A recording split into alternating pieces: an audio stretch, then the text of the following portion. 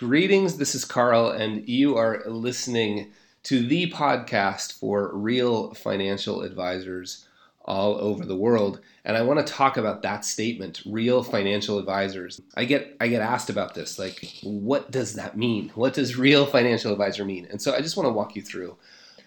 There are some really important things that it means, and then there's a bunch of supporting stuff that I feel really strongly about, but isn't critical. So I want to separate the two for a minute.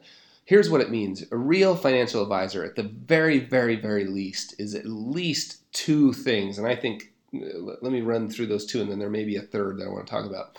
Number one, a real financial advisor puts their clients' interests ahead of their own. Right? I don't care how you're regulated or what you call yourself or where you work. That is a requirement for being a real financial advisor. Right? We could call it, at least you act like a fiduciary. Whether you can call yourself one or not, I have friends at big brokerage firms that cannot call themselves fiduciaries, but they act like one, and I would send my mom to them. So, and then I know people who run independent firms with all the right titles and are indeed regulated as fiduciaries, but don't act like one. So look, I think everybody knows I have a bias towards independence and being regulated as a fiduciary. Of course I do. But I want to put that aside. That argument is, I'm glad people are fighting that fight, but it's not my fight right now. My fight is, no matter where you're regulated or what you can actually call yourself, you at least act that way, right? You put your client's interests ahead of your own. Right? And as part of that, you are open about real or potential conflicts of interest. Right? I mean, look, there's always, no matter how you bill or no matter how good you are, no matter how honest you are, there are always conflicts of interest anytime money is changing hands, right? Anytime you're paying for service, there's a conflict. And we just need to be open. Real financial advisors are open about this. So that's sort of all under heading one. Heading one could be called you act like a fiduciary.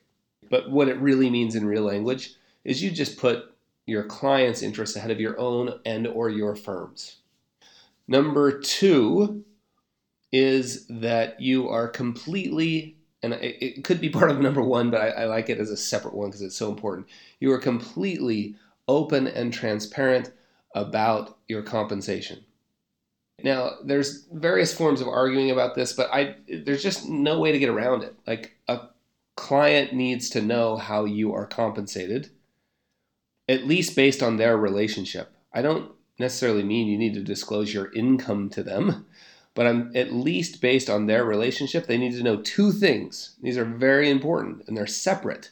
And I've been teaching people around the world to ask you these questions because I know from you that the real financial advisors around the world love these questions, right? Not only do they love getting them, they may initiate them. So the two questions are, number one, that a client should be asking, and they need to know, number one, what do they pay, right? What is their fee? What are they charged? Like total, what is it costing them? And number two, which is a separate question and can often be a different answer. Number two is, what is the advisor getting in terms of compensation for their relationship? Now, in a perfect world, those two answers are the same. I used to say all the time, like, if you looked at if my financial planning firm had an income statement, which it did, you would see one line item under income, and it's fee from clients, right? The only thing I get paid on your relationship is the fee that you pay me. And I know many of you operate that way, and it maybe that's the ideal world.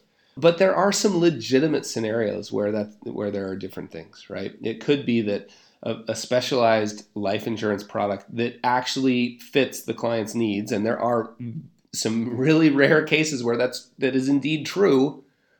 Not the general rule, but it can happen. There is no fee-based version of that product, and the only way for you to get the best product you can find for the client is a commission product. I've seen that happen. Look, fine, as long as it's completely disclosed to the client. Right? And if explained correctly, the client, of course, is going to understand. Look, we could have gotten this one over here, that pays me a stated fee, but it wasn't as good for you, and this one over here is better for my point is real financial advisors. The second requirement for a real financial advisor is that you are open and honest about discussing the client fees and your compensation for that relationship. And again, it doesn't necessarily need to be client's business what your total income is or what your net income that you take home is, but it is their business to know how you're getting compensated for their relationship and what they're paying if you're a real advisor. Right? Fake ones, do whatever you want, I guess, right? But real ones welcome that conversation. Now, I think there's a third one, and I think the third one is around investing, and I think that it's important that we talk about it. Those first two are non-negotiable for a real advisor. The third one, I still am thinking about this, and it's been a decade-long thought process. The third one is that you invest based on data and evidence, not on stories and friends. The reason, as stated that way, of course it's a requirement, right?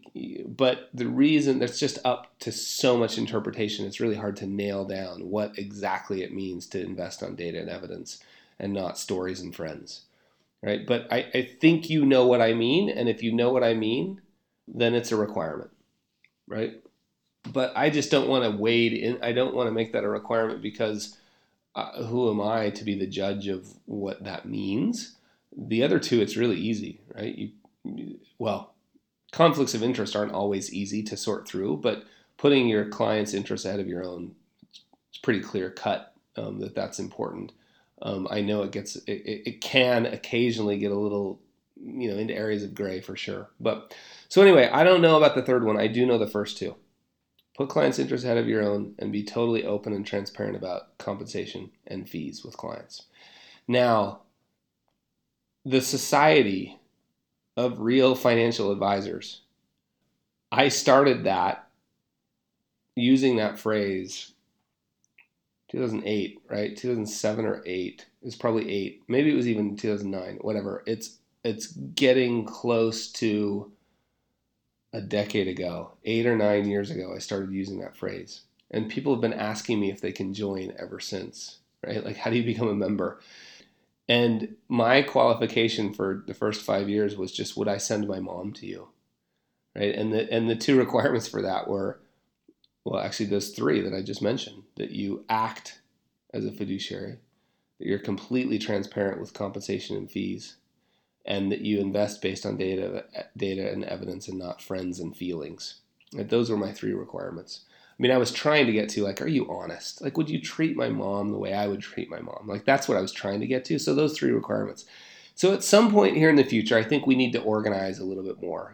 I've got a logo built. I want to make some t-shirts, some hats, a place for us to all communicate and talk. So sort of keep your eyes open to that. I would love, again, we always love your feedback. The email address to email the team here is down below in the show notes. So shoot me an email. They all get read. Even if they don't all get responded to, I get hundreds and hundreds of emails about this stuff, and I read every one of them. So even if you don't get a response, know that they've been read, and I really appreciate them. So let me know what you think about the qualifications for real financial advisors, and even your ideas on how we should organize. Talk to you soon.